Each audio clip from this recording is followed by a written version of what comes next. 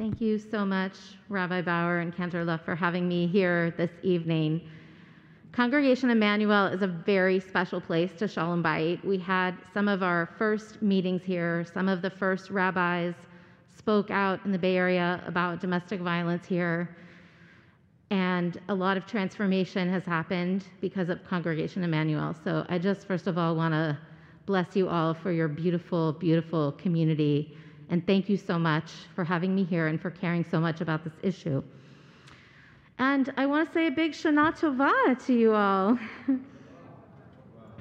I hope that you all had a really meaningful, deeply reflective Yom Kippur. And tonight, the Shabbat between Yom Kippur and Sukkot is the moment in our holy day journey where deep reflection meets joyful celebration. So as we get ready to take in the meaning of Sukkot, we think about the fact that Sukkot commemorates our time of our 40-year wandering in the desert when the Jewish people didn't have a safe or permanent place to call home.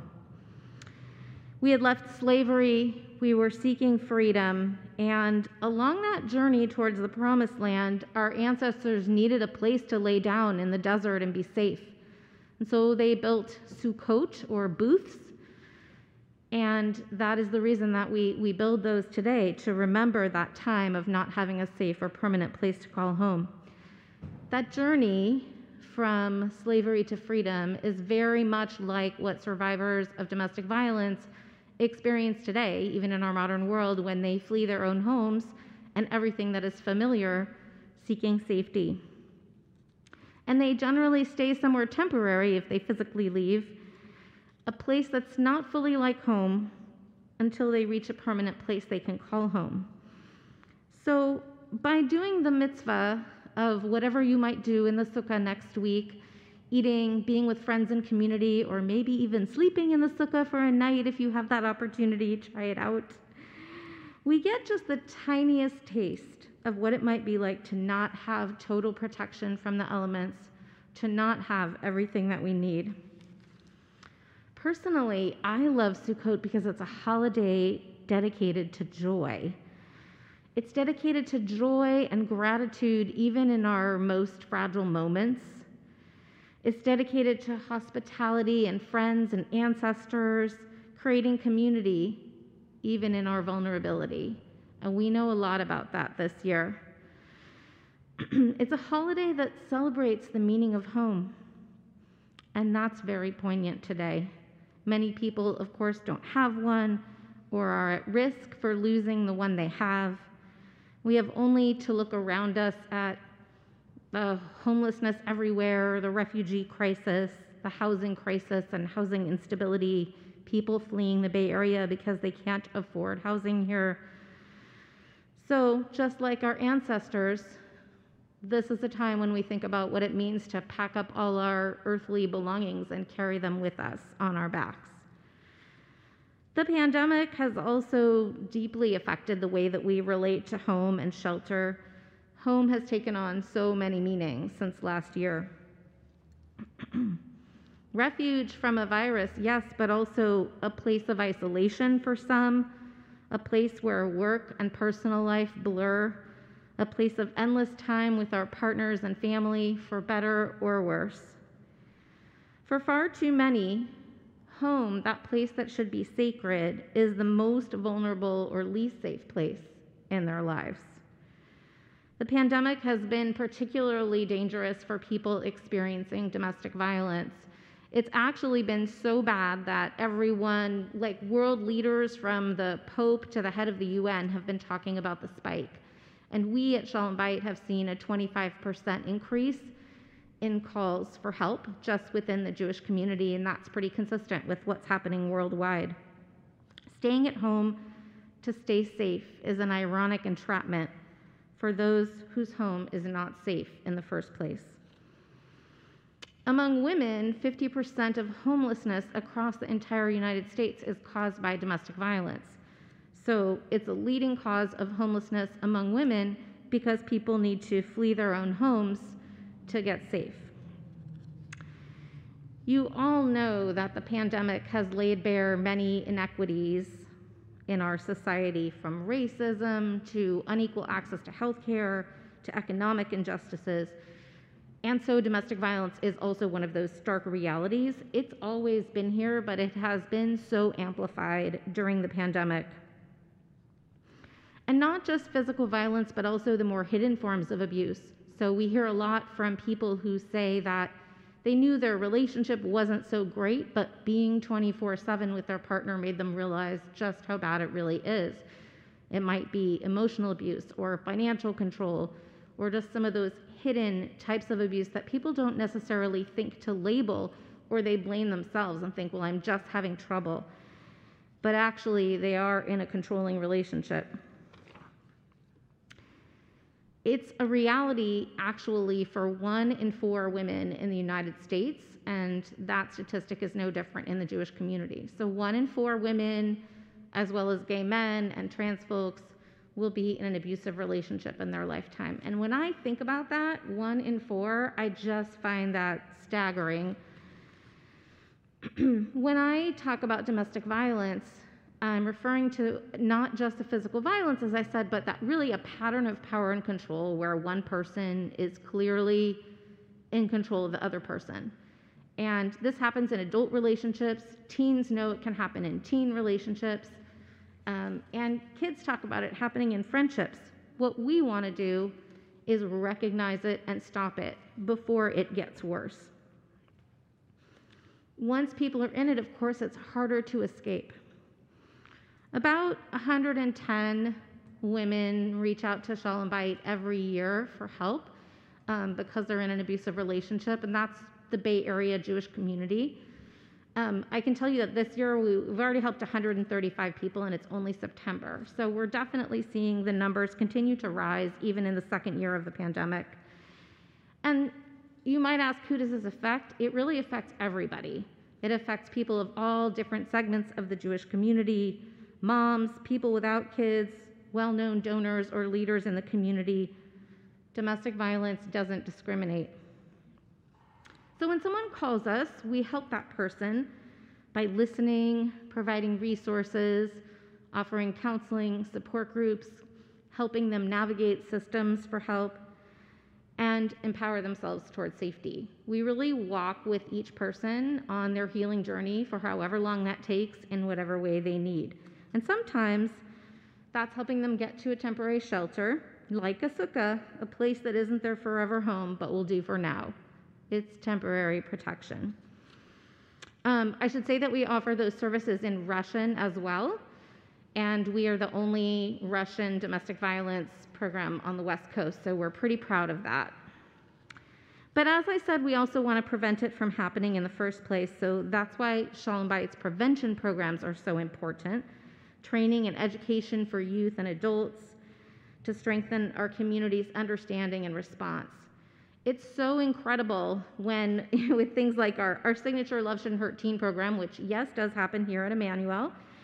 Each year we teach over 1,400 young people starting at age 11 about consent and warning signs of abuse and Jewish tools for creating healthy relationships. And it's amazing to hear kids of all genders and all ages talking about how relevant this is to their lives and how now they feel their Jewish education is so right there, able to help them in their friendships and their social environment. I'm really proud to say that over 17,000 Bay Area Jewish youth have been through that program. We also, speaking of Emmanuel history, we started a program here in 2017 called Creating Consent Culture from the Ground Up that has now gone all over the Bay Area, but the very first one was here. Thank you, Rabbi Bauer.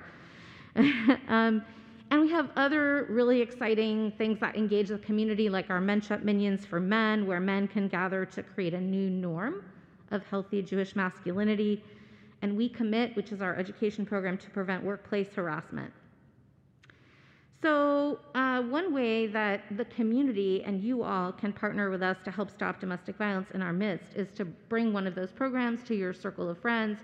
We will customize anything for just about anything, any group of people, and yes, we can do it all on Zoom. Speaking of Zoom, It's totally amazing for me to be here in person. This is a very lovely Shehechianu moment. It's actually my first time in a sanctuary since the pandemic, so thank you.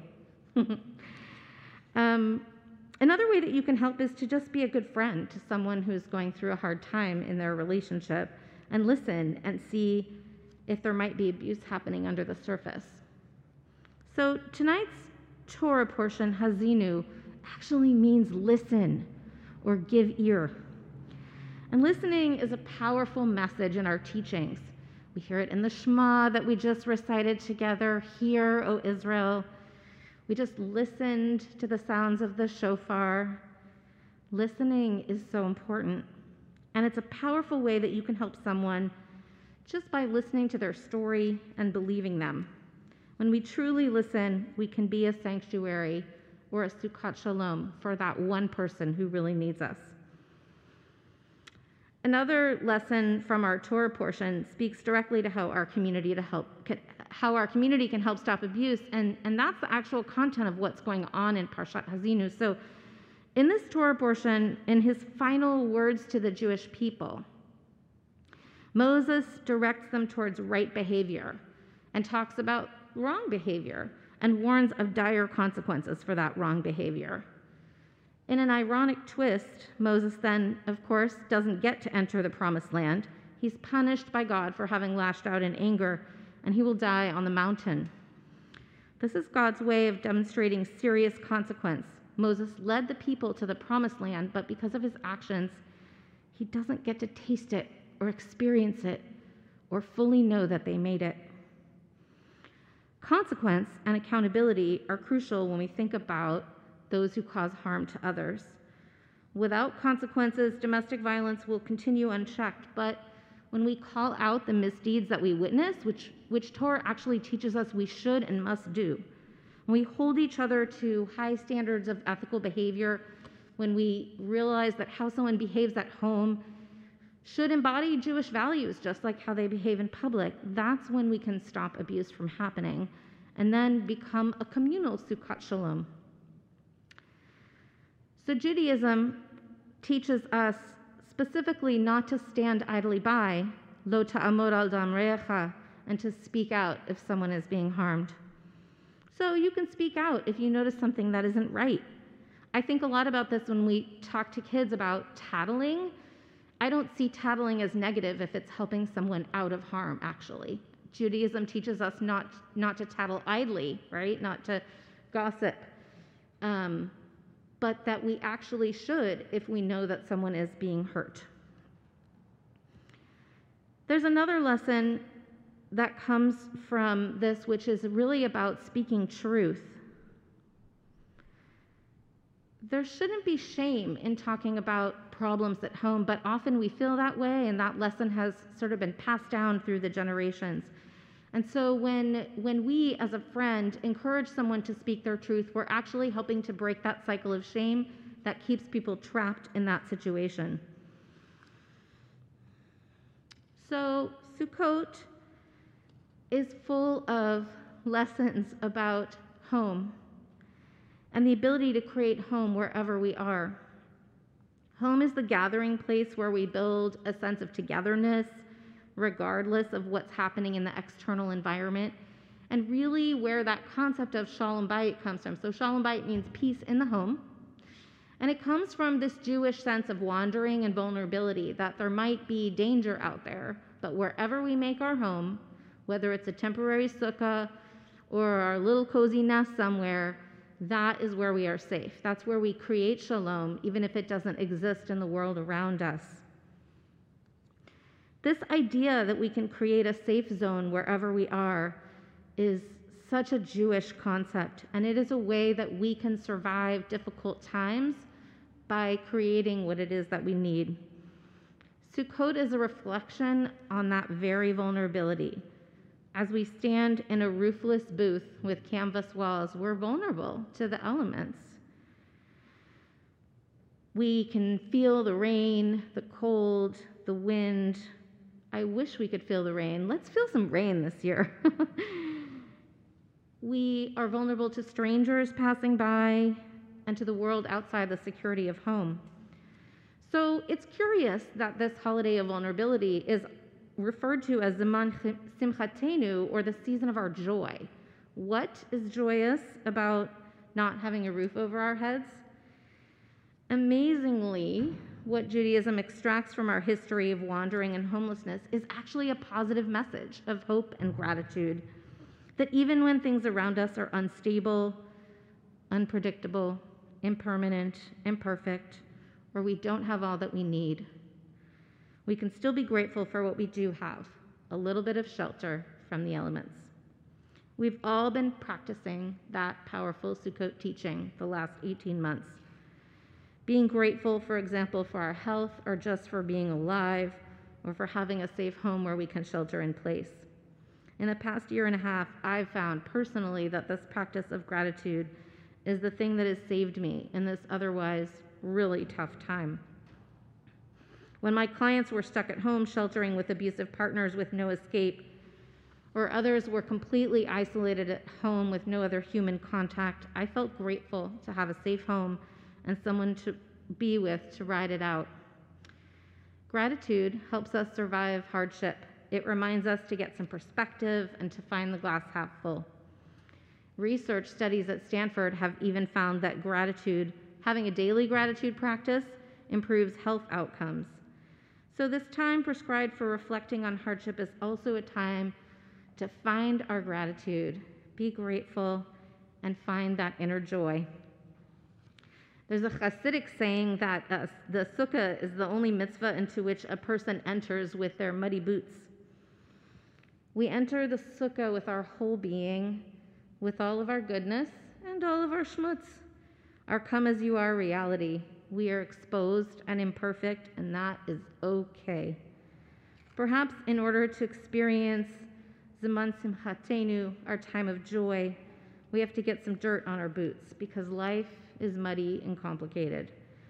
So from experiencing what's hard, we learn to appreciate and make the most of what we have and be present. So if you are not safe at home, or if you know someone who's struggling in a relationship, I want to invite you to seek support. You're always welcome to find me, and I'm actually going to stick around after services if anyone wants to talk to me individually. But I also encourage you to reach out to your amazing clergy here who, as Rabbi Bauer pointed out, know right how to get a hold of me. I have some Sukkot blessing cards and other information on the tables outside in the lobby. But one thing that you can do is think about this Sukkot as you enter a sukkah. Think about people who don't have a safe or permanent place to call home. October is Domestic Violence Awareness Month, and so we're just a few days away from that, and purple ribbon is the color for Domestic Violence Awareness Month, so we like to tie purple ribbons on our sukkah, or if you're just having a virtual Sukkot, you can imagine purple ribbons, or you can join our virtual Sukkot celebration next Thursday. And just use this opportunity to think about who are the vulnerable people around you, and how can we as a community be a resource to those vulnerable people.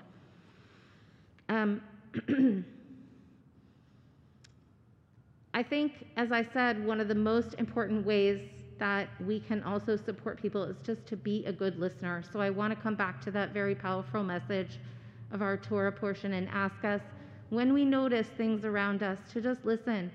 Listen for the things between the lines that might not be so obvious, so that we can be good friends to people that might be in trouble or might not be feeling comfortable to tell the whole truth about what's happening in their home or in their relationship.